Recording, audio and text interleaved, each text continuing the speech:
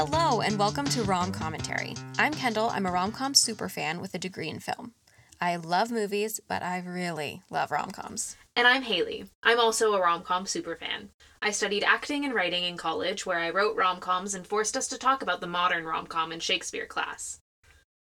We're cousins, but we have pretty different experiences with this genre. I grew up watching rom-coms nonstop. I found them at an early age and started watching any and all of them that I could get my hands on. Meanwhile, I grew up with a lot of rules around media that my mom can't even explain. For example, I wasn't allowed to watch cartoons where characters had braces. That being said, I've always loved love stories. When I grew up a little more and began to have access to PG-13 movies, I began to love rom-coms. Many of my first watches of the iconic ones were with Kendall after a moment of shock that I hadn't seen them. I studied film and got my bachelor's degree in it, but never in my education did we apply film theory and analysis to rom-coms. So that's what we're doing here. We love this genre, and we want to talk about these movies through a critical lens. Normally, when we talk about rom-coms, it's from the perspective of, these are fun, but they aren't to be taken seriously. We're going to take them seriously. We're also going to be critical of them. We've got some questions to help us break down these movies, from identifying the tropes, seeing how well these movies hold up, and giving them an overall grade. We're going to have fun and talk about some movies that we love in a way that we haven't always talked about them. So, without further ado, let's get started with this week's rom-com. Through the good times and the bad, you were the best I never had. The only chance I wish I had to take. This week, we're talking about a movie that I feel like we've referenced so many times, but don't think we've ever referenced by name on the podcast. And that movie is 10 Years. Yes. A highly anticipated movie between the two of us. Yes. A highly anticipated movie on the podcast, but more so off the podcast. Yes. This is a movie that I have a solo campaign to get everyone I know to watch this movie and fall in love with it because I love this movie. Yeah, it's one of your favorites. It's one of my favorites, and I'm so excited to talk about it today. It's really good, and let's give the disclaimer at the top. You've said before, it's a lot of rom-coms, you can have the spoilers, and it's not a problem. This movie, if you haven't seen it, go watch it now, and then come back and listen. It's a movie that you would benefit from going in blind. Yes. There's a few movies that I wish I could see again for the first time. This is one of them. Yeah. I highly, highly, highly encourage you to go watch the movie and then come back to us. Please. Okay. Now we can talk about the movie. Yes. All right. Do you want some background? Let's get into it. Okay. 10 years. 2011 is the year for the movie, but it was released in 2012. So it's one of those funky little things. Got it. It's an indie movie, so it's going to have some funky stuff going on. Released September 14th, 2012. Rated PG-13. A runtime of 1 hour and 40 minutes. The premise or synopsis. The night of their high school reunion, a group of friends realize they still haven't quite grown up in some ways. Yeah. It's a simple movie, and it's a simple explanation. Written and directed by Jamie Linden. It's his directorial debut. He's written some other movies. He wrote We Are Marshall, Dear John, and Money Monster. That's about it. Cool. Yeah. I've seen Dear John. I haven't seen the other two, but they're known movies. They have big stars in them. This movie stars many people, among them Channing Tatum, Rosario Dawson, Jenna Dewan, Kate Mara, Oscar Isaac, Chris Pratt, Justin Long, Ari Grainer, Max Minghella, Anthony Mackie, Lynn Collins, Brian Garrity, Aubrey Plaza, Ron Livingston, Scott Porter, Aaron Yoo. This, at its core, is an ensemble comedy. Yes. Or is it an ensemble drama? Yes. It's just an ensemble movie. It's interesting. This movie kind of defies genre. Yes. The genre really is indie. Yeah. Which is odd that that's a genre, but it is. Yeah, it definitely doesn't necessarily fall into the rom-com genre either, and we'll get into, as we get further into the podcast, why we think it qualifies. Exactly, because we're stretching here, but we're making it work, and we're partly making it work just because of how much I love the movie. Yeah. And I really hope that other people have watched it now to listen to this and love it too and are excited to hear us talk about it. So, some interesting trivia behind the scenes information. Jamie Linden went to high school with Scott Porter, Okay. who's in the movie. He was also once the assistant to Anthony Minghella, who's a filmmaker, and the father of Max Minghella, who's in this movie. Kate Mara, Anthony Mackie, and Brian Garrity were all in We Are Marshall, that first movie he wrote. And, unrelated but cool, Jamie Lyndon's partner since 2016 is Rachel McAdams. Love that. The amazing Rachel McAdams. Love her. And a rom-com superstar. Yes. Love that lady. So another trivia, a lot of the characters' names are the actors' names or variations of them. Also, Chris Pratt, his name is Coley in the movie, and that's his brother's name in real life.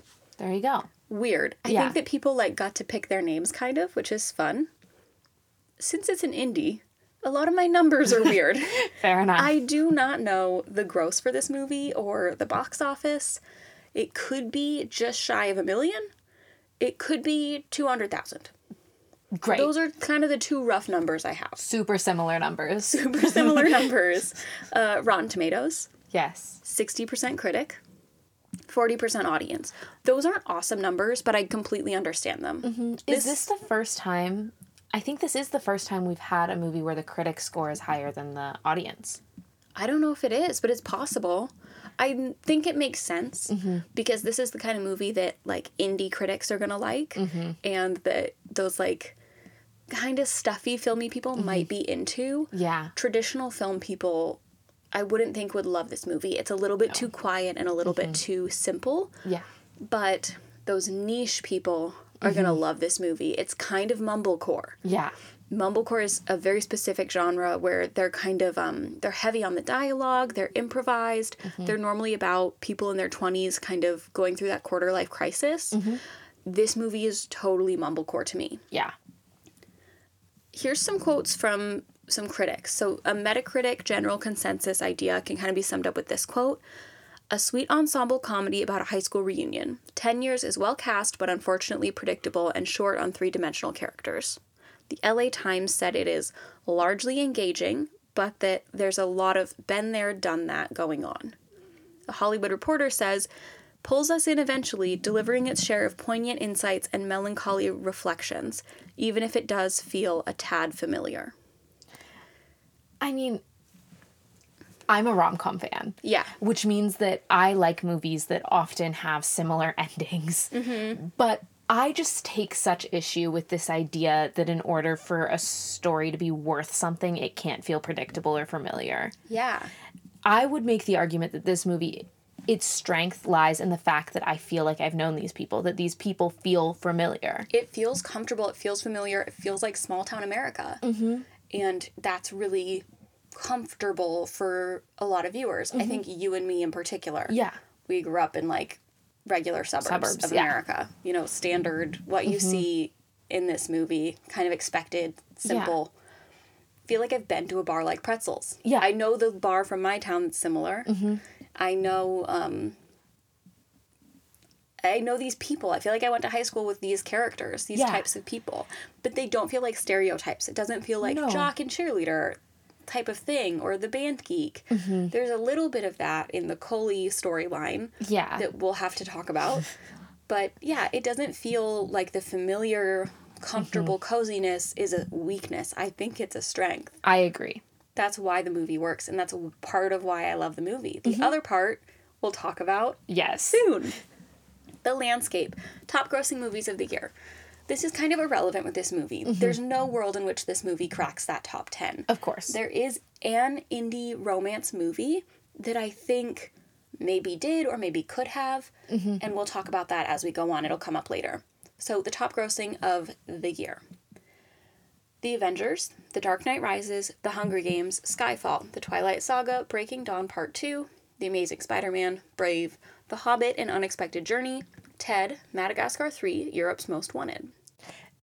There's nothing wrong with a franchise movie. There is nothing wrong with a kids movie, but they sure do make it difficult for anything else to appear in that top 10. They really do. It's a flooded market. Yeah, it's really tough. Here's the rom-coms of the time, of the era, of this year, kind of. The Vow, This Means War, Friends with Kids, Salmon Fishing in the Yemen, The Lucky One, Think Like a Man, Tonight You're Mine, The 5-Year Engagement, LOL, What to Expect When You're Expecting, Lola Versus, Your Sister's Sister, Ruby Sparks, Celeste and Jesse Forever, Trouble with the Curve, Pitch Perfect, The First Time, Silver Linings Playbook, Playing for Keeps, Save the Date, This Is 40. An interesting list. There's some standard rom-coms in there. We've got This Means War, Think Like a Man, What to Expect When You're Expecting, Trouble with the Curve, Pitch Perfect, kind of similar, like, just, like, general Yeah. rom-coms. But then there's movies like Your Sister's Sister, Celeste and Jesse Forever, Ruby Sparks, Silver Linings Playbook. These aren't standard rom-coms. They're but not really rom-coms. They fit very nicely with 10 Years. Yeah. But 10 Years isn't one that is as recognizable as these ones even. I think people might recognize the name Celeste and Jesse Forever Yeah. more than they would recognize 10 Years. I would agree. I also think that this makes sense that in 2012 is before we have the modern rom-com that we see today, but after the proposal era Yeah. has ended. So it makes sense that that's what this list looks Yeah. like. And this is part of a very interesting time in film when we had the rom-com renaissance, but we also have this mumblecore moment that has these really quiet, gentle little movies that are very niche and I found and fell in love with. Yeah. So, without further ado, let's get into some questions. Let's do it. Okay, Haley, how did you experience this movie? I watched it for the first time this morning. I loved it overall. I really loved parts of it. Other parts I liked. There was some stuff that I liked a little less. But overall, I enjoyed watching this movie. I'm so jealous that you got to watch it for the first time. However, I know that I did spoil part of it for you. Yes, but I didn't remember that. You didn't? Did you remember any of it? No. And then Okay. after I watched it, I was like, oh, this is the movie she was telling me about that one time. So I did get to experience that moment. Yay. Okay. I'm so jealous, but I'm so happy that you finally watched it. Yes. And it was one of those movies where I was like, I need to watch it. I've been meaning to watch it. And then the idea for the podcast started and it was like, well, now I have to save my first watch Yeah. because I have to watch it for this. Yeah. How did you experience this movie? So this is one of my library movies. Yes. Which to many people means nothing. To me means everything. It means everything. I started renting movies, like you could check out movies from the library. And I started doing that when I was like 14 or 15. I think we've talked about it on here Yeah. before, but I would get like R-rated rom-coms, like Friends with Benefits, What's Your Number, No Strings Attached. I also got mumblecore movies, like Yes. Happy Christmas and this. I got 10 Years at the library. Yeah. And my sister watched it before I did, and she said that she didn't like it and that she didn't think I would like it. And I know exactly why, and we'll get there when we get there. But I went into it the first time thinking, oh, I guess I'm not going to like it very much. Like, I was excited about it because I kind of knew this cast-ish. I was like, Channing Tatum was like a rom-com guy Oh, at yeah. the time. So I went into it thinking Channing Tatum's the rom-com guy. So he'll be the leading man in this movie. I kind of know what to expect. But I also knew the trailer, and it felt mumblecore, Okay. which I kind of knew about a little bit. I didn't know the term mumblecore, but I knew the idea. I knew indie movies. So I kind of had an idea. I went into it, I watched it, I liked it, and I kind of knew this movie's going to be really good to me later. Like, I'm going to love this movie later, but right now I don't get it. But it fed this, like, nostalgia for me, of nostalgia for the past, but also nostalgia for the future, and started my love affair with 10-year reunions, with, like, high school reunions. Yes. I have a fascination with them and a love for them. I've written short films that are a 10-year reunion. Totally inspired by this movie. Absolutely. Totally. You've seen it, you Yeah. know. Kind of similar. I liked this movie a lot, and then it wasn't until a couple years ago that I rewatched it again for the first time in years. And that's when I fell in love with this movie. I loved it so much. I talked to my mom about it, and it was COVID, so I was home, and then she said, oh, I want to watch it. And then the next day we watched it again. I watched this 2 days in a row Love. because I loved it so much, and I very well could watch it again tonight. It's so good. So that's where it kind of falls for me, and the thing that I knew I was going to like again later, and I think after the first time I watched it, I did still hold on to and loved about the movie, is the Reeves-Elise storyline. Yes. And that's really what we're going to focus on today. Because that's how we make it work for this podcast, is that Yes. their storyline is the rom-com Yes. storyline here. It's so good, and I do remember that I saw this movie and loved the tricks that they did with that story, and that's what I was telling people about. I was saying, this was so cool, this was so clever. I love when a movie tricks you and surprises you and kind of does a twist and reveals things and Yes. you can't see it coming. Because I didn't see it coming when we get that reveal. You can't see it coming, and then you look back and you're like, how did I not see it coming? And that's my favorite thing in a movie. I love the Ocean's movies.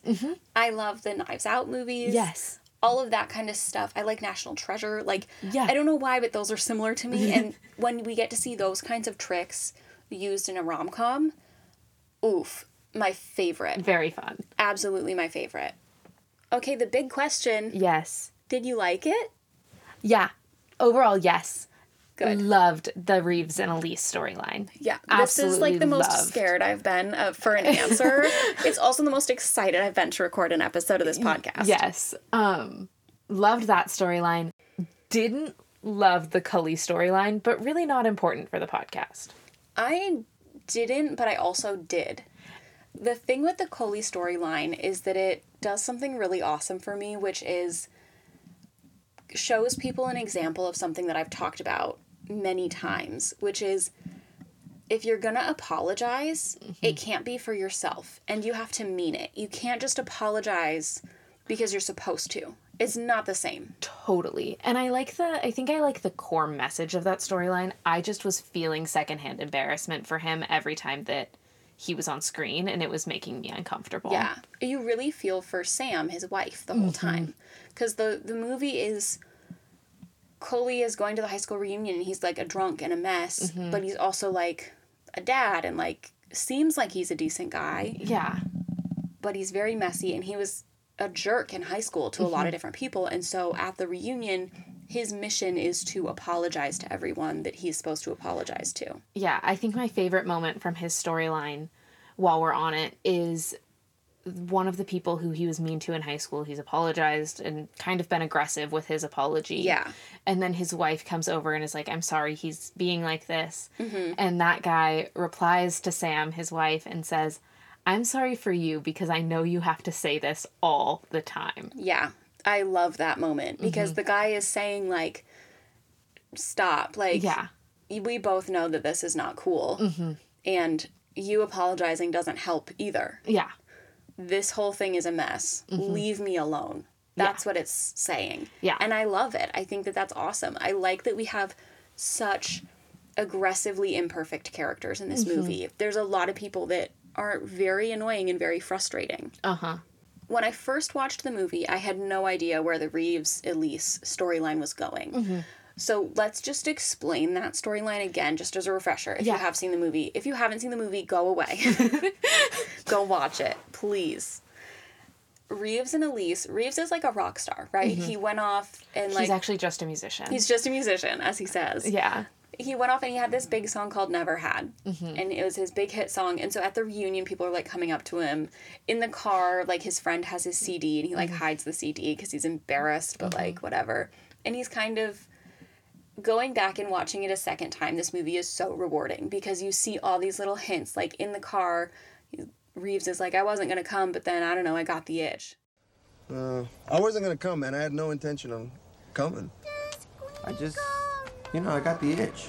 He's only there for one reason. Yep. Reeves came to the reunion to see Elise because, dun dun dun dun, his big song is about Elise. Yes. It's amazing. And we spend the whole movie coming back to their story, which sometimes I'll rewatch the movie and just fast forward and only watch their story. As you because should, it's yeah. so sweet.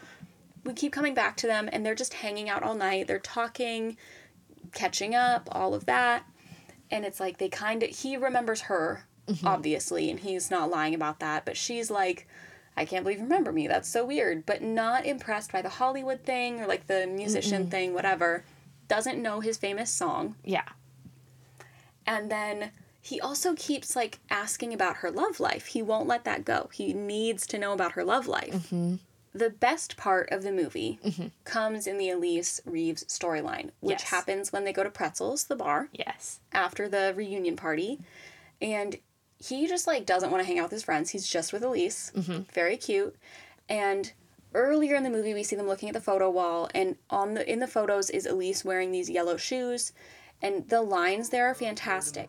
I forgot about those yellow shoes. Forgot about him? Oh, wow. I didn't. He's got these little lines of like, he knows everything. He remembers everything about her. Yeah, she even says, I forgot about those shoes. And he says, I didn't. Yes. And watching it back, you get to enjoy that moment. But watching it the first time, you don't think anything of it. No, I even have in my notes, I'm like, they're really focusing on these shoes. Yeah. But did you think like, oh, we're going to get a reason? No, I was like, that's just like kind of quirky and weird of them. Yeah. So then the best moment in the movie is when they're at Pretzels, they're together again, and not together, but they're just like sitting Hanging together, out. and one of his friends says, oh, your song is on the karaoke machine, you gotta come sing it.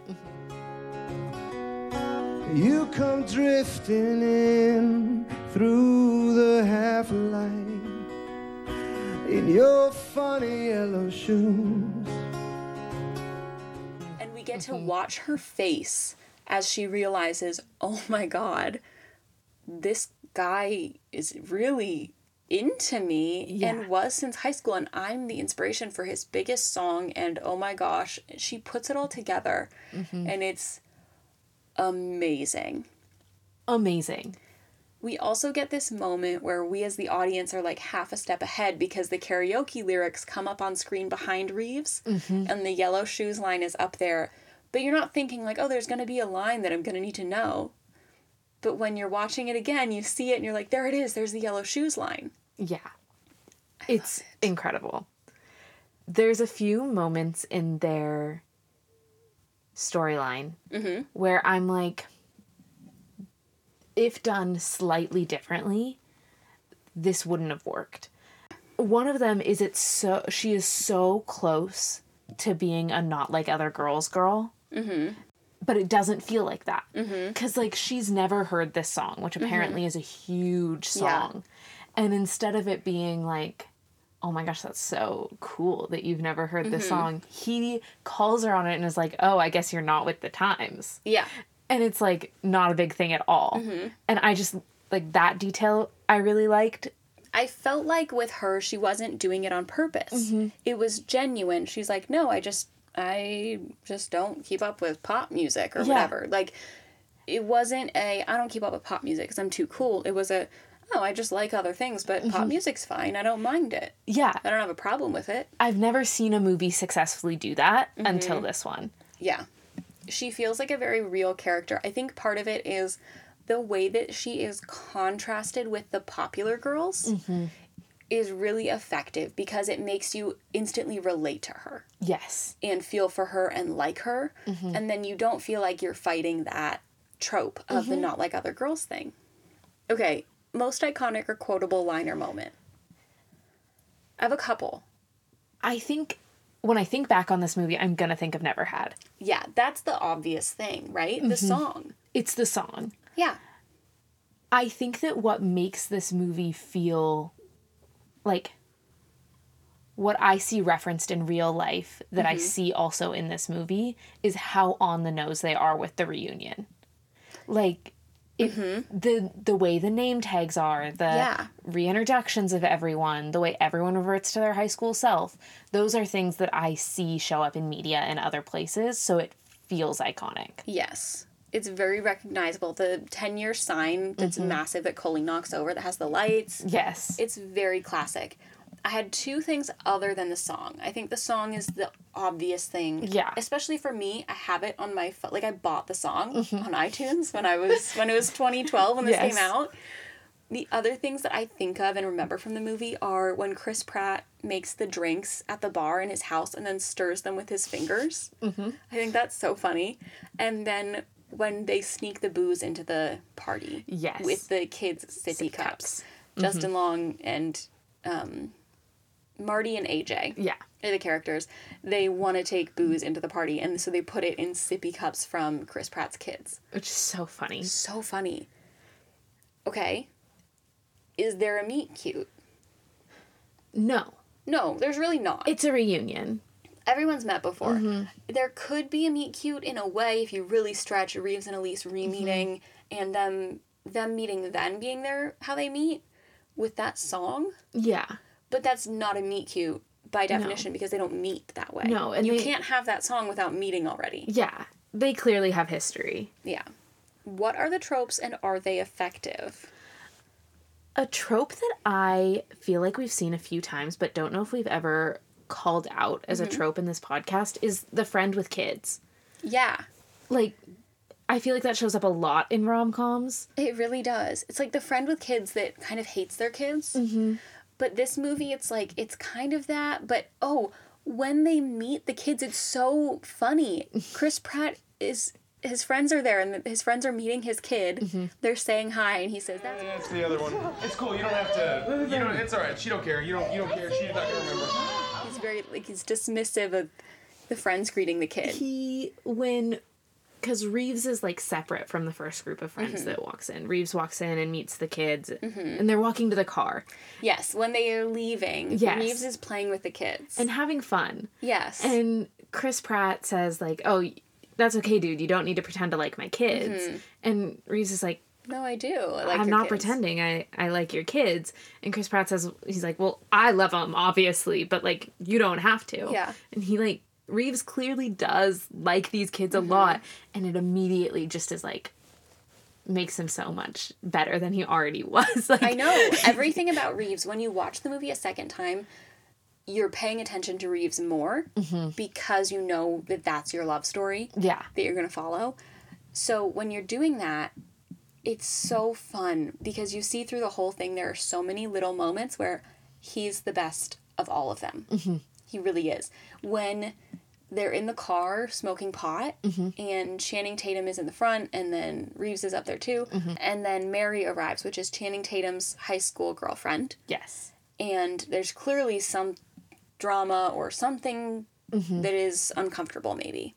And instead of being like, look who's here, ha ha ha, he says, oh, look who's here. But in a way that is so clearly respectful to Channing Tatum's character, Jake. Yes. It's really interesting, and it's very different from how any of the other guys in that friend group would have done it. You know already. They're kind of rambunctious. They're rowdy. Yep. They're troublemakers. You know Marty or AJ would have, like, run up to her. Yeah, and done something stupid. Yeah. But Reeves is the gentle, sweet guy and says it in a respectful way and kind of looks at Jake first to, like, see, is this going to be okay if I say something? Because it's going to be weird if we don't acknowledge this. Yeah. Which, like, you totally know that guy in friend groups. When you think of high school friend groups of guys, there's always one. There's the one. Yep. Yeah. The trope in this movie that I have to point out is this is the all-time best use of the rock star falls for normal person trope. This is one I was talking about when we talked about New Year's Eve. Yes. This is it. Yes. It's my favorite. And it's the genuine sweetness and softness and subtleness. He literally cannot take his eyes off of her. He is so genuinely into her and came to this stupid reunion just to see her. This man loves her. Yeah. And I want them together anything forever. For her. Yes. Yes. How's the chemistry? This is some of the best chemistry we've seen. I don't understand how they did it. It's amazing. Maybe the best chemistry that I can think of in a movie. It's not a traditional rom-com chemistry. It's like a very intimate, comfortableness, flirty, very flirty chemistry that happens as soon as they see each other. It feels like a crush. It really feels like a crush. And I think that's what it is this captured the feeling of, like, once you've realized, oh my gosh, I think I have a crush on someone, before you've told them, like, that period of time, it captures it, like, perfectly. Right? The way that he comes up to her and he gives her $3. It's for you. What's this for? I owe you $3. You do? Yeah. Mr. Ferguson's physics class. Junior year, you went to the planetarium, you remember? Oh, no. Oh. I don't remember anything really about junior year, though. Oh, well, you only borrowed some money, so I just thought I'd pay you back. Thank you. You're welcome. Immediately lets you know something is going to happen here because the look on her face, the look on his face, the way they look at each other, it's perfect. Part of why it works, these are damn good actors. Oh, yeah. We've got Kate Mara and Oscar Isaac playing this couple. Incredibly talented actors. this is what I know them from. Yep. They've both been in, like, lots of stuff. Oscar Isaac is a huge star. He's been in Star Wars stuff and Marvel stuff. If I ever saw him on the street, I would have to stop him and say, I loved you in 10 years. And that would be embarrassing for both of us, but also a beautiful moment we could share. Oh, yeah. It feels like the thing where people are, like, referencing actors' most niche work as, like, a bit, but no, this is real. But it's real. It's real. This is my favorite thing that most of these people have done. Mm-hmm. The other thing to note with Oscar Isaac, he wrote the song. No. Yeah. I was going to ask you if you had that information of, like, who wrote the song. He wrote it with someone else, but he wrote it. He's a very talented guy, and he wrote Never Had, and he sings it beautifully, and it's been on my iPod since 2012. So good. The other chemistry that's in this movie is Channing and Jenna, who are Jake and Jess. Mm-hmm. They have really good chemistry. Yes. It's a more comfortable chemistry of, like, they're a team, they've been together a while.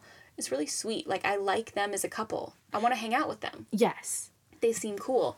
They were married at the time, so obviously they had a natural chemistry with each other, and it works. It's really nice. It's a sweet contrast with the other couple of Elise and Reeves. Yeah. Channing Tatum also has really good chemistry with Rosario Dawson. Mm-hmm. And I think that storyline is also really interesting. Mm-hmm. I love that storyline. I really like it. I didn't like that storyline the first time I watched the movie. Mm-hmm. And then now, I love it. The story is, Jake is with Jess. The movie starts with us seeing that he wants to propose to Jess. Mm-hmm. He's not proposing or anything. He looks at the ring, all that, and then puts it away. We move on. And then we meet Mary, and we find out throughout the movie we get little clues as to what happened. There's, like, little whispers of things, and then we find out they were high school sweethearts, and then her dad had a heart attack, and they missed prom because of that, and it kind of bonded them. And then it sounds like, through the conversations, we can guess that he had more heart attacks, and ultimately he died. And then Jake and Mary stayed together, and then eventually he had to go. He had to go move on and grow up and go to college. And then they see each other again, and it seems like they really haven't spoken in 10 years. Yeah. Ultimately, they both reveal that the reason they came was to see each other. Yes. Mary is married, and it's then revealed at the end that she's pregnant. And Jake reveals that he's going to propose to Jess. Mm-hmm. So throughout the movie, you're kind of thinking, like, what are their motives? Like, you feel uncomfortable. Yes. So you're like, are they wanting to get back together? Are they wanting something from each other? No. They were really, like, they were high school sweethearts that their friendship was ultimately turned into just a really sweet friendship. Mm-hmm. It was a relationship. Now it's a really genuine friendship where they clearly meant a lot to each other. Yes. Yes. And it's beautiful. Mary is married. Mm-hmm. And there's a moment in the movie that I absolutely love with her and her husband where they're at Pretzels and they're getting in a little bit of an argument over something. And the argument kind of comes to, like, not a peak, but it's like okay, fine. It's like a fine. Yeah. And so one of them walks away, immediately comes back in frame and goes, I love you. I love you too. Mm-hmm. And you just see, you're like, okay, so they are a really solid couple. They're fine. Like, they know how to argue and how to bicker and be like, I'm frustrated with you. I still love you. Like, we're still fine. Everything's going to be fine. But I'm annoyed right now. Mm-hmm. Okay, love you. I'll see you in a bit. Like, I love that moment too. That was one of my favorites. It's like, that's real, and that's so cool to see. Yes. I love with Mary and Jake when they finally have their dance. They didn't go to prom because of the heart attack that her dad had, so then they dance at Pretzels. Mm-hmm. And I love it. It's so sweet. And then while they're dancing is when we get that moment of, like, this is the reason they came to the reunion, was to see each other and kind of get this closure. Their dance is a symbol of the closure that people look for in relationships. Yes. He needed to talk to her and have that feeling of being settled with all of that before he could propose to Jess. Yeah. And she wanted to tell him that she was okay, kind of. Like, that's what it felt like there. Yeah. She needed to see him. She needed to talk to him and show him that she was okay. Yeah. it's a really sweet exchange where it feels like they both get what they want and what they need and what they came to the reunion for. Absolutely. Where have we seen this story? Do you have anything? I feel like this, like if we break it down, there are pieces of this story that feel like we've seen them in other places, right? Yeah. Like there are other high school reunion things. There are other revert to teenage antics things. But I don't know if I've ever seen a story like this one, where it's so soft and sweet around Yes. all of that antics. It's so gentle. The ones that I thought of were The Big Chill, which is a classic, About Alex, which is another mumblecore one, and then The Romantics. The Big Chill is iconic and a classic. Not even going to touch it.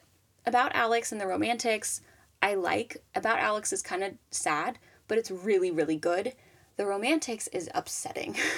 Got it. I don't recommend that movie, but all of those are ensemble, friend group, kind of reunion movies. The other one that I thought of was Before We Go, which is the Chris Evans movie. I don't think he wrote it, but he directed it. He stars in it with Alice Eve. It takes place over one night. Okay. And so it has a similar feel, and it has a very similar feel to me to the Elise and Reeves story Okay. in terms of tone and vibe and kind of what's going on there. Those are the ones that are similar. All of these little individual stories, I feel like we've seen similar stuff elsewhere. Like the Jake, Jess type of thing with Mary a little bit reminds me of Cha Cha Real Smooth, the Okay. Apple movie that came out. You can find that trope of falling in love with a rock star in a couple different places. That's kind of where you can find similar stuff, but I haven't seen this exact story before. It reminds yeah. me of other stuff, and that's a question for later. Yeah. Yeah. Is it funny? Yes. Yeah.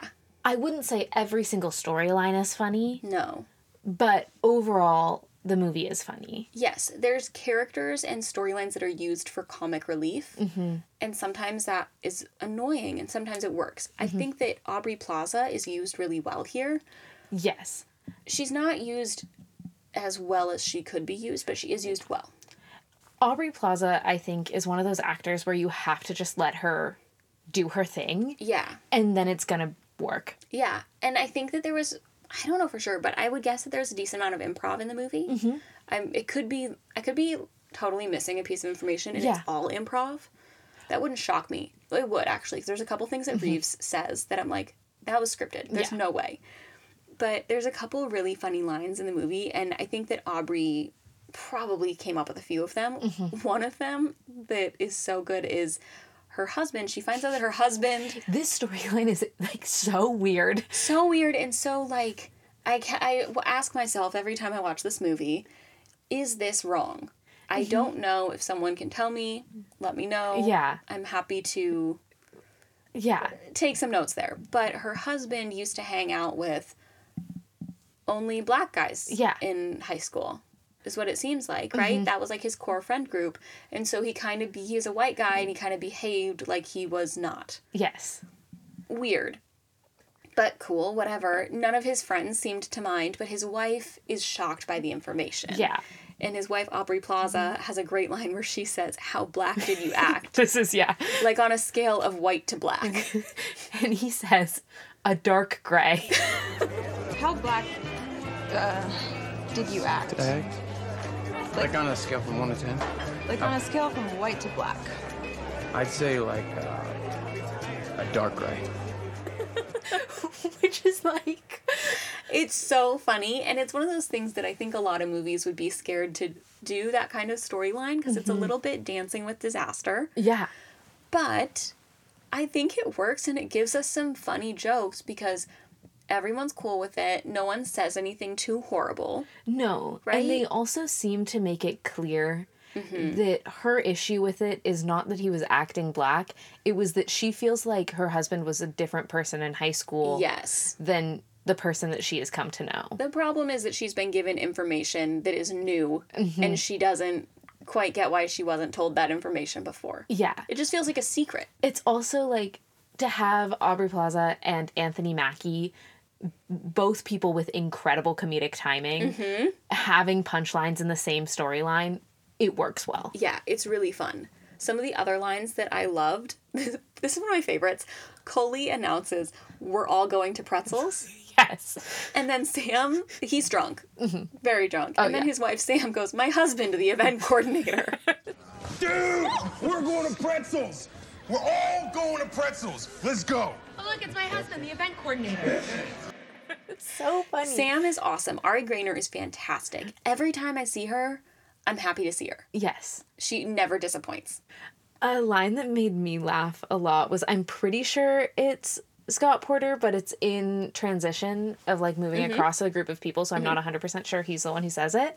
But he says, if I wanted to be in a boy band, I could have been in a boy band. Yes.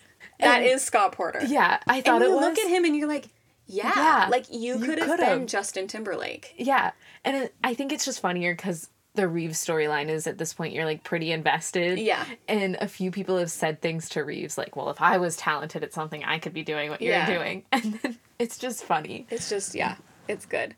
When Sam and Coley, at the end of the night, she's done with him. She's really, like, she's actually upset. She's actually tired. It's very real, but then there's some jokes in there. One of them is when they're at the bar and they're doing cheers and shots, and she's talking about how maybe there's some other people that want to get drunk and sing bad karaoke. And all Coley says, all he heard was the bad karaoke thing, so he just says, You know my karaoke was bad? and he's so disappointed, and he's drunk. Yeah. But it's so funny. It's so good. Funny. There's also a moment where, so I think it's Marty is sitting with someone and they're showing him a picture of a baby, and then someone else sees the picture and goes, "That is an ugly baby." It's horrible. One of the other ones is just the delivery, and it's when Marty and AJ are at Anna's house, and he says, "I didn't know you had a child," or "Child Ren." I didn't even know you had a child. Or child Durin. Like, he just says children, Child Ren, and I love it. I don't know why it got me this time, but it did. And then when the kid at Anna's house wakes up and he's hungry, Marty says, Yeah, I'm the mayor of Hungry Town right now. I don't know why. The jokes in this movie aren't particularly funny, but it's one of those things where the movie is so authentic feeling. It feels like you're friends, that when your friends say these kinds of things, you laugh. Yes. Like, sometimes these things just hit you at a certain time and in a certain mood, and they're hilarious, even though they're not really that funny. And they're saying things that seem ridiculous, but also everything that everyone says, I feel like is the first thing that popped into their head. Like, it doesn't feel like acting. Yeah. Biggest strength and biggest weakness. The strength is the comfortableness and the fact that it really feels like all of these people went to high school together. Yes. I believe it. They're friendly and they're comfortable, but then you also get, like, the popular girls, and Elise is kind of an outsider a little bit. The friend group doesn't really know her, but they remember her kind of. Like, some of them do, some of them don't. Reeves obviously does. Reeves keeps saying physics class. Yes, that's his thing. He keeps reminding everyone. That's how we know her. They give each other shit. Everyone's, like, kind of giving each other shit. They feel like friends. There's the comfortableness, but a little bit of out of touch. It feels very accurate to these people know each other really well, but also don't really know what's going on right now. Yes. It was really a hard line to walk, and they did it. This felt like the small town suburbs. Oh, yeah. Right? Like, totally got that feel down. Part of that is budget. I've talked about it before. I love a big New York City rom-com. I also love the little indie that could. Yeah. I love a little indie when it's not trying to be New York City big budget rom-com. You can be an indie set in New York. Oh, yeah. And feel like appropriate for the budget. Appropriate for your means. You have to walk these lines very carefully. You can't try to be something that you're not. Yeah. If you don't have the funds to make it work. I think it's always a strength when a movie knows what it is. Yes. Absolutely. And this movie does. I think the weakness could be that some of the storylines are tough to stomach. one of them being AJ and Marty, are both trying to get with Anna. And then when she won't get with them, either of them, they TP and egg her house. Yes. Which is absurd, and I don't really want to spend much time on it. Because it's absurd, but it's also showing us, like, the movie doesn't ever say, these guys are right, this is the right thing to do. And ultimately, the guys learn their lesson because they realize she has 2 kids at home, and that's not what she wants. And they were being kind of mean. It all comes around, but it's a little bit difficult to stomach. I don't like that storyline, but ultimately I do. Because I feel like the lesson works, and it doesn't feel like a lesson. Yes. Yeah. I agree. I also, like, they don't have the strongest jokes in the movie. They overall are just, like, kind of a weaker plot in general. There's a line in there that I just am like, I really don't like this line, and I'm just gonna move on from it because there's things in this movie that I like so much. But just they're talking about how Justin Long's character slept with a model, and then it's revealed that she was a plus-size model, so it's like not as big of a thing. Yeah. And it's like, ooh, but I'm like, okay, that makes sense for these guys to say. Yes. That fits in their characters. I'm just going to let it go and move on. I was able to let that one go, and I didn't feel like I needed to let it go. I actually didn't mind that whole bit because I felt like the filmmaker was showing us, the audience, yeah, these aren't good dudes. Yeah, the filmmaker true. didn't agree with that. Yeah. It was these characters. Like, we have to have messy, imperfect characters. And we're not always going to fix them in the movie. Yeah. Sometimes they're just part of the world, because that's how the world is. Yeah. And I wonder if they were characters that I, like, wanted to root for, if I would have been able to, like, look past it more, because some of the other characters in the movie aren't perfect either, but I'm a little bit more willing to be like, it's fine that they're not perfect, but those 2 guys, I was like, here's another thing that makes them bad guys. Yeah. Yeah. I really appreciated that moment because it felt like a very clear picture to me of who they were, that they could be this awful and have this kind of thing to say, because it's not the only thing they say. They say lots of stuff. They say lots of horrible things. And then also they have some redeeming qualities. They go in and they end up, like, making grilled cheese sandwiches or eggs or something. I don't know what they make. They make the eggs, yes. That they were going to egg her house with and make them for her kids. And it's a really sweet thing. And Justin Long tells her, you're glowing more than ever. Because previously they had said, you glowed in high school. And she was like, what, I don't anymore? And then now he says, actually, you're glowing more than ever. I can see it. They're able to be both things. They can be absolute assholes and decent human beings.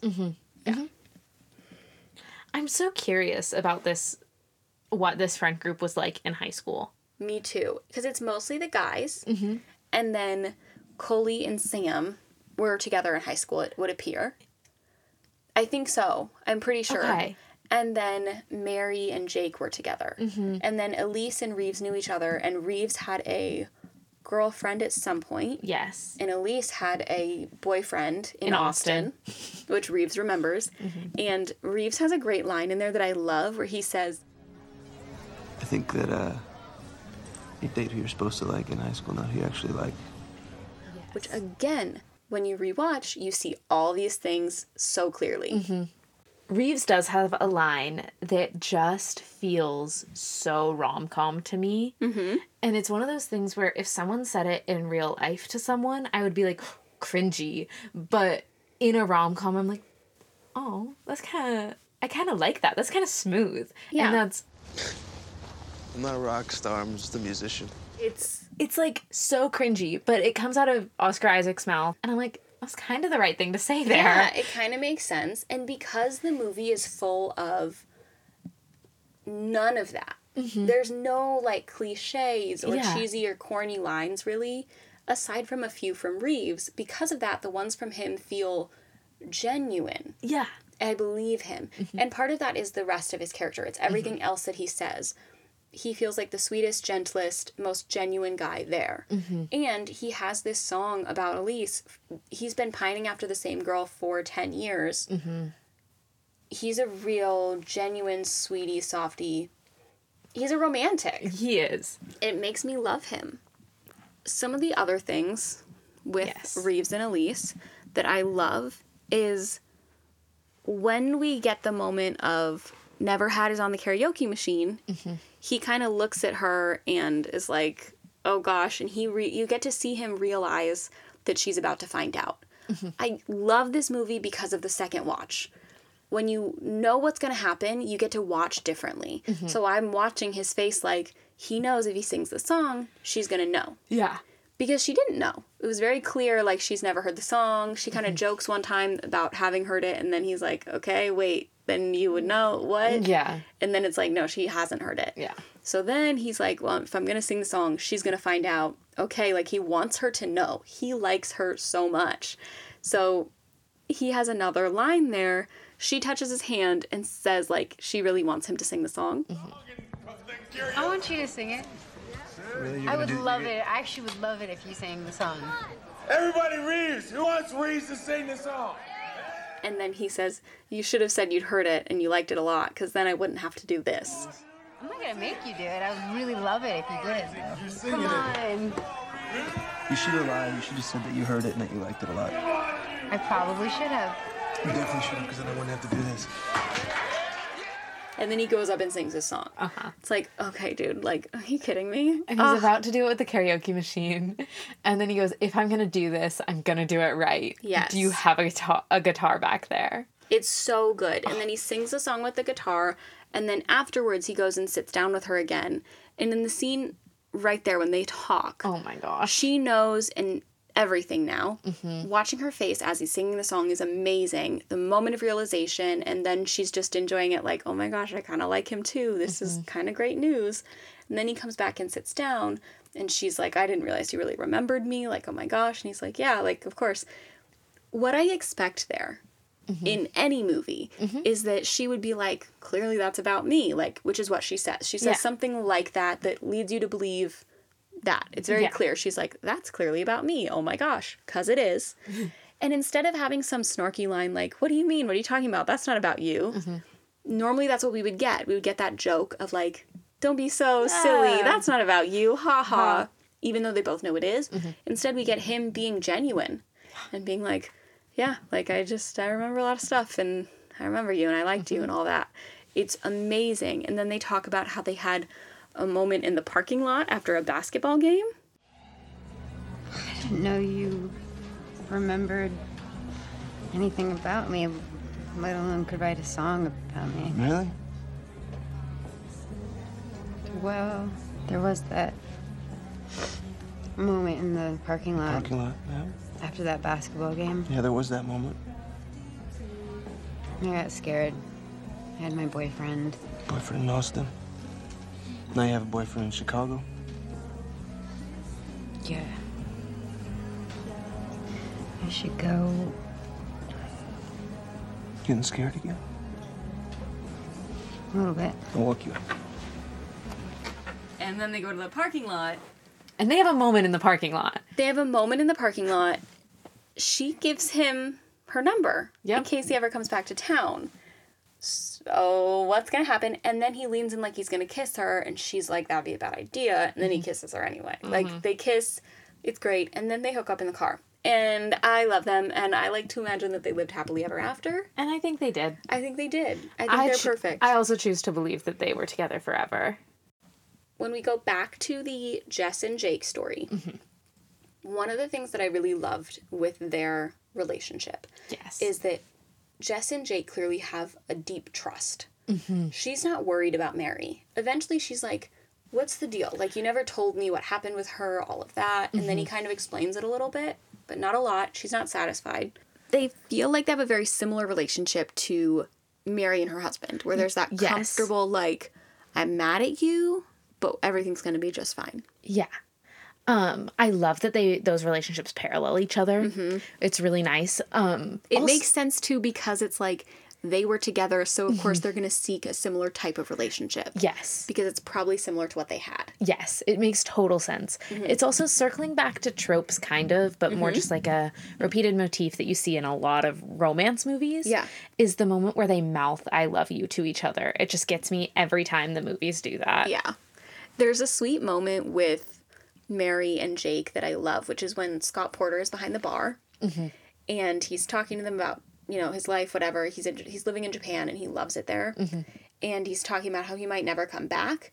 He has this very on-the-nose line that's very clearly meant to be a line that was written and put in the movie for someone to say to Mary and Jake kind of about them, but it's about their own life. But it doesn't feel too weird because it feels applicable to Scott Porter's life as well. Yeah. Where he says, why spend your time looking back when you got so much to look forward to? it's very on the nose, but it does work for me.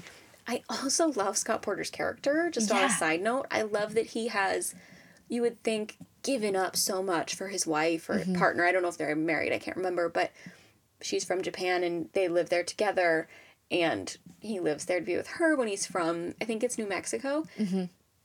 I love that it doesn't feel like he's given anything up. He's just embraced this new life. And he's so happy. He's so happy, and he's doing so well, and he has no shame about it. Yeah. It's really awesome. Yeah. And he loves his wife, you can tell. Yes. It's really cool. He really loves his wife. Okay. Is the casting good? Who could make it better? This is a tricky one because, yes, the casting's good. Yeah. But it's a tricky one to answer who could make it better. Yeah. Because it feels like so much of it was improv. And if you throw a different actor in an improv scene and change anything at all, it is completely different. Yeah.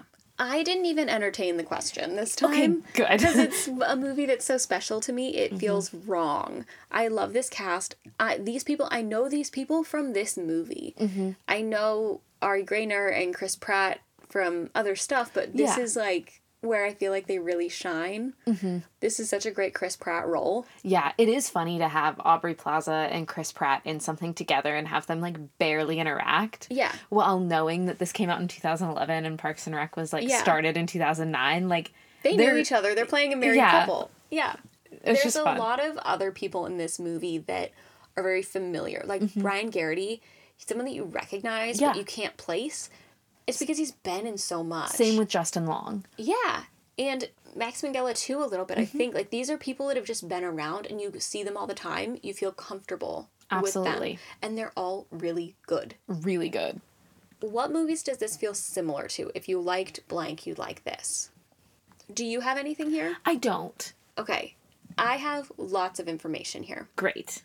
So, if you really liked this movie and you haven't seen anything like it, I'm going to point you in the direction of Mumblecore. Yes. Do a quick Google search. Look it up. Make sure you look up Mumblecore, not Mumblegore. Oh, no. They're different. Like, Mumblegore is like a subgenre of Mumblecore, apparently. I've never delved into those waters. I'm not interested. Yes. But congrats if you like it. Here's some movies that I'm going to point you towards that are Mumblecore. It's like that Quarter Life Crisis, lots of dialogue, heavy on the quiet emotion. Here's some examples. Drinking Buddies, About Alex, Happy Christmas, Celeste and Jesse Forever, Tonight You're Mine, Endings Beginnings, Before We Go. Some of these are maybe not necessarily Mumblecore. Again, it's a loose definition. Yeah. But I think that you might like this genre and this selection of movies. My more mainstream recommendations would be Like Crazy, Before Sunrise, Begin Again, Plus One, What If, Table 19, Sleeping with Other People, Laggies, That Awkward Moment. Like Crazy is the movie I was talking about earlier. Yeah. It's an indie movie that just blew up. It was huge. It was so successful. It's another one that I loved and watched a lot, and then I kind of had to stop watching it because it was really emotional, and then the star, Anton Yelchin, passed away very young, and so that kind of made it hard to watch that movie. It was just really sad. Yeah. It's a fantastic movie. If you watched 10 Years and you liked it, you have to watch Like Crazy. The vibe is similar. Okay. Tonally, these movies that I've listed here are all very similar. And then as you go down my list, they get a little bit more, I want to say like colorful. Like they're like, the colors on screen are brighter. You know? Yeah. So, like, That Awkward Moment, Laggies, Sleeping with Other People, Table 19, those are kind of your brighter ones. Mm-hmm. Table 19 is similar kind of vibe. Okay. But it's a little bit different colors, a little bit funnier. Mm-hmm. I highly recommend looking into these movies if you liked 10 Years. Yeah. Come join me in my mumblecore world, everybody. It's fun over here, I promise. It's a little bit sad, but it's really fun. I have a great time. A little bit sad, but lots of fun. Lots of fun. If you like Phoebe Bridgers and all of that zone, like, if you're a fan of her, I feel like you would really like mumblecore. I think that that's accurate. Right? Yeah. Yeah. That feels really accurate. I just was trying to think, like, through the movies that we've done so far, and which one I would closest tie to 10 Years. What did you come up with? Okay. I think that if you've seen 10 Years, I think if you like 10 Years, you wouldn't like this movie, but if you like this movie, you would like 10 Years. Okay. And that's Just Friends. Yeah. Yeah. I think that 10 Years is very different tonally, but I think that if you like characters with moral gray areas, yes. I think that if you like the returning to the hometown, there, like, are weird ties to each other that I can draw, even though I have completely opposite feelings about these two movies. Yes. I did talk about with Just Friends, I didn't even think of that, but Just Friends, I talked about the thing that I liked it was the conflict that I felt watching it. That's what made me think of it. The conflict of these, how do I feel about these complicated characters? Yes. You had to do work watching that movie if you're paying attention. This movie is similar in that you have to think about these characters. There's no, like, right or wrong or good guy, bad guy. Well, except Reeves and Elise. They're just, like, good and sweet, pure little angels over on the side, just being cute, falling in love. Yeah. But yeah. Yeah. The other thing I would recommend is the TV show Sweet Bitter. Okay. Similar kind of feel and vibe, and, like, for me, it lives in the same world. I have, like, different, like, buckets that my different favorite things live in. And Sweet Bitter is a show that I love and rewatch frequently, and it lives in the same bucket tonally and, like, visually as 10 Years and some of these movies I've listed. Cultural impact. Not much, but also a lot in a personal sense. Absolutely. Right? Like, this movie did not have a cultural impact, but I think that it could if my connection catches on. And I have something to tell you that you already know. What is it? Because I've told you before. We're massive Taylor Swift fans. Like, massive, crazy fans. One day we'll talk about Valentine's Day and we'll get into it. It'll all come out. But when the album Evermore came out, I told you, it's so weird. Like, I love this album so much. I love this album. Part of it is that this album feels like the movie 10 Years. Yes. And we had a really cool listening experience where we drove through the mountains and listened to Evermore, and it was like, that is such a pivotal Evermore feel. The mountains and Evermore go together, right? But also, this movie and Evermore go together. Yeah. Like, I could cut together music videos for all the songs on Evermore using just this movie. Yes. I don't understand how these two pieces of media that came out like a decade apart can be so linked for me. It's funny because I've had 'Tis the Damn Season stuck in my head all day. Did you listen to it? No. It's this movie It's this movie. It's this movie. Yeah. If you are a fan of Evermore, you'll love this movie, I think. I feel super confident in that. It even has the right color scheme. It really does something for me, and it was really cool when I heard that album, and I was like, no, these just go together. Yeah. These just go together. And that's where this movie has that weird nostalgia for me, in that the album made me feel nostalgic for this movie, and then the movie is like nostalgia. Like, it was so weird, and I love just nostalgia in general. I don't know why I love it, but I do. Yeah. Also on cultural impact, like, Oscar Isaac is someone that's, like, you know, in Academy Award conversations, he's part of major franchises, and this is pretty early, not early, but, like, before this is pretty early. Yeah, this is pretty early work for him. Yeah. So that could be for sure. Impact. Yeah. I think that a lot of these people, at least for me, this is what I know them from. So for me, cultural impact is that I see them in other stuff, and I'm like, oh, it's so-and-so from 10 Years. Yeah. Like, I know who they are. I know the other things they've been in, but I still associate them with this movie, and in a way it feels like this movie is their version of them going to high school together. So Yes. in my mind, I'm like, all of those actors like went to high school together. Yeah. I know they didn't, and it doesn't feel that way, but it feels like maybe they should have a 10-year reunion for this movie. Yes. It's 2022. It's been 10 years since 10 years. Give us the reunion. Yeah, now it's 2023 actually, but whatever. Yeah. Cultural impact is just kind of weird, but I would say that for me, the Evermore album thing is a weird element of cultural impact in my life that is very substantial. Would you recommend this to someone? Yes. Feels like a silly question to ask you. It's like the silliest question to ask me for this movie, especially. Yes, and I do. I'm an advocate for this movie. I advocate for this movie more than I advocate for anything else. I want everyone to watch it, and I want everyone to watch it without knowing the Reeves Elise storyline. Yes. And then I want them to watch it again, and then I want them to call me. Yeah. Call me. Let's talk about, like, was it amazing to do? Love it. When I've talked to people and recommended this movie, I will then ask them, like, I'll give them some information about it, like, this is what it is, there's some sweet stories, do you like love stories, blah, blah, blah, like, okay, and I'll then ask them, like, do you think you're gonna watch it? And if they say no, I'm like, okay, then can I spoil it? Yeah. And then I tell them the whole Reeves Elise story. Absolutely. With all these hints dropped, and we see the funny yellow shoes, and then we hear the song, and he mentions the funny yellow shoes, and then she realizes it's about her, and then they're in love, and it's amazing. Like, I do the whole walkthrough for people. Oh, yeah. So yes, I either recommend it or I spoil the whole thing. Absolutely. And then sometimes I do that and people are like, oh, I'll watch it now. Like, that sounds great. And Yeah. I'm like, how do I sell you on this without giving it away? I want you to have the magical experience. It's the hardest thing about a movie like this. Yeah. Yeah. I think that part of why it's so important to me is that I had that amazing moment of not knowing and got to experience that, like, oh my gosh. Yes. It's about her. What? Yes. Okay, like, you know he likes her, but you don't realize how much, and then that happens, and I'm like, mind explosion. I love it. It's one of my favorite movie moments ever. Yes. The little indie that could. I can't handle it. Haley, does it hold up? Yes. I would say yes. Yeah.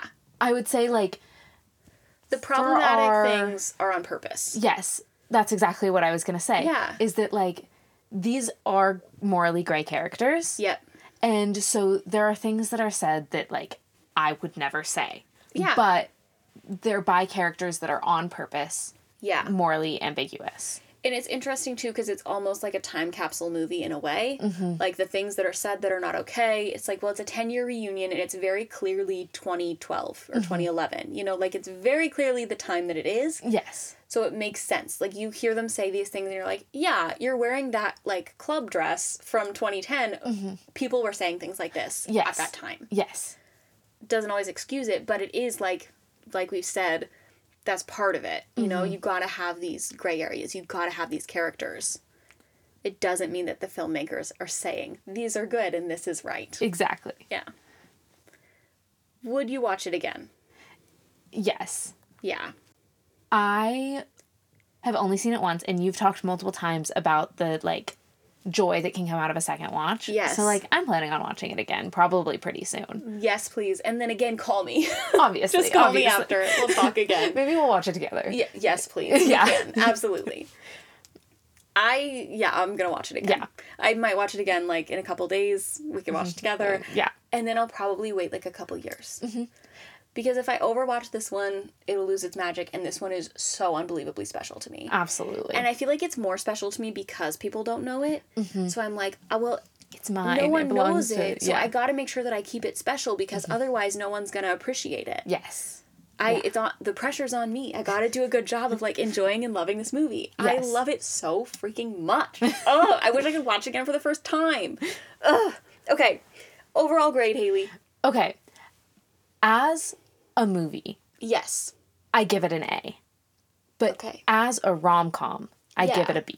Okay, so I gave it a B, just overall, because of, like, the problem storylines that I Yeah. don't love.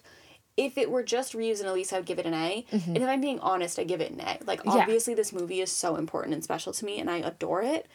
If I'm being honest with myself, it's an A. But when I'm trying to be a little bit more critical, I'm like, yeah, this is a B. But it's a secret A. Yeah. It's not a perfect movie, but it is a movie that, like, I felt so many emotions while watching, and I felt super connected to the characters. Yeah. And, like, isn't that the goal of a movie? Yeah. So, There we are. there we are.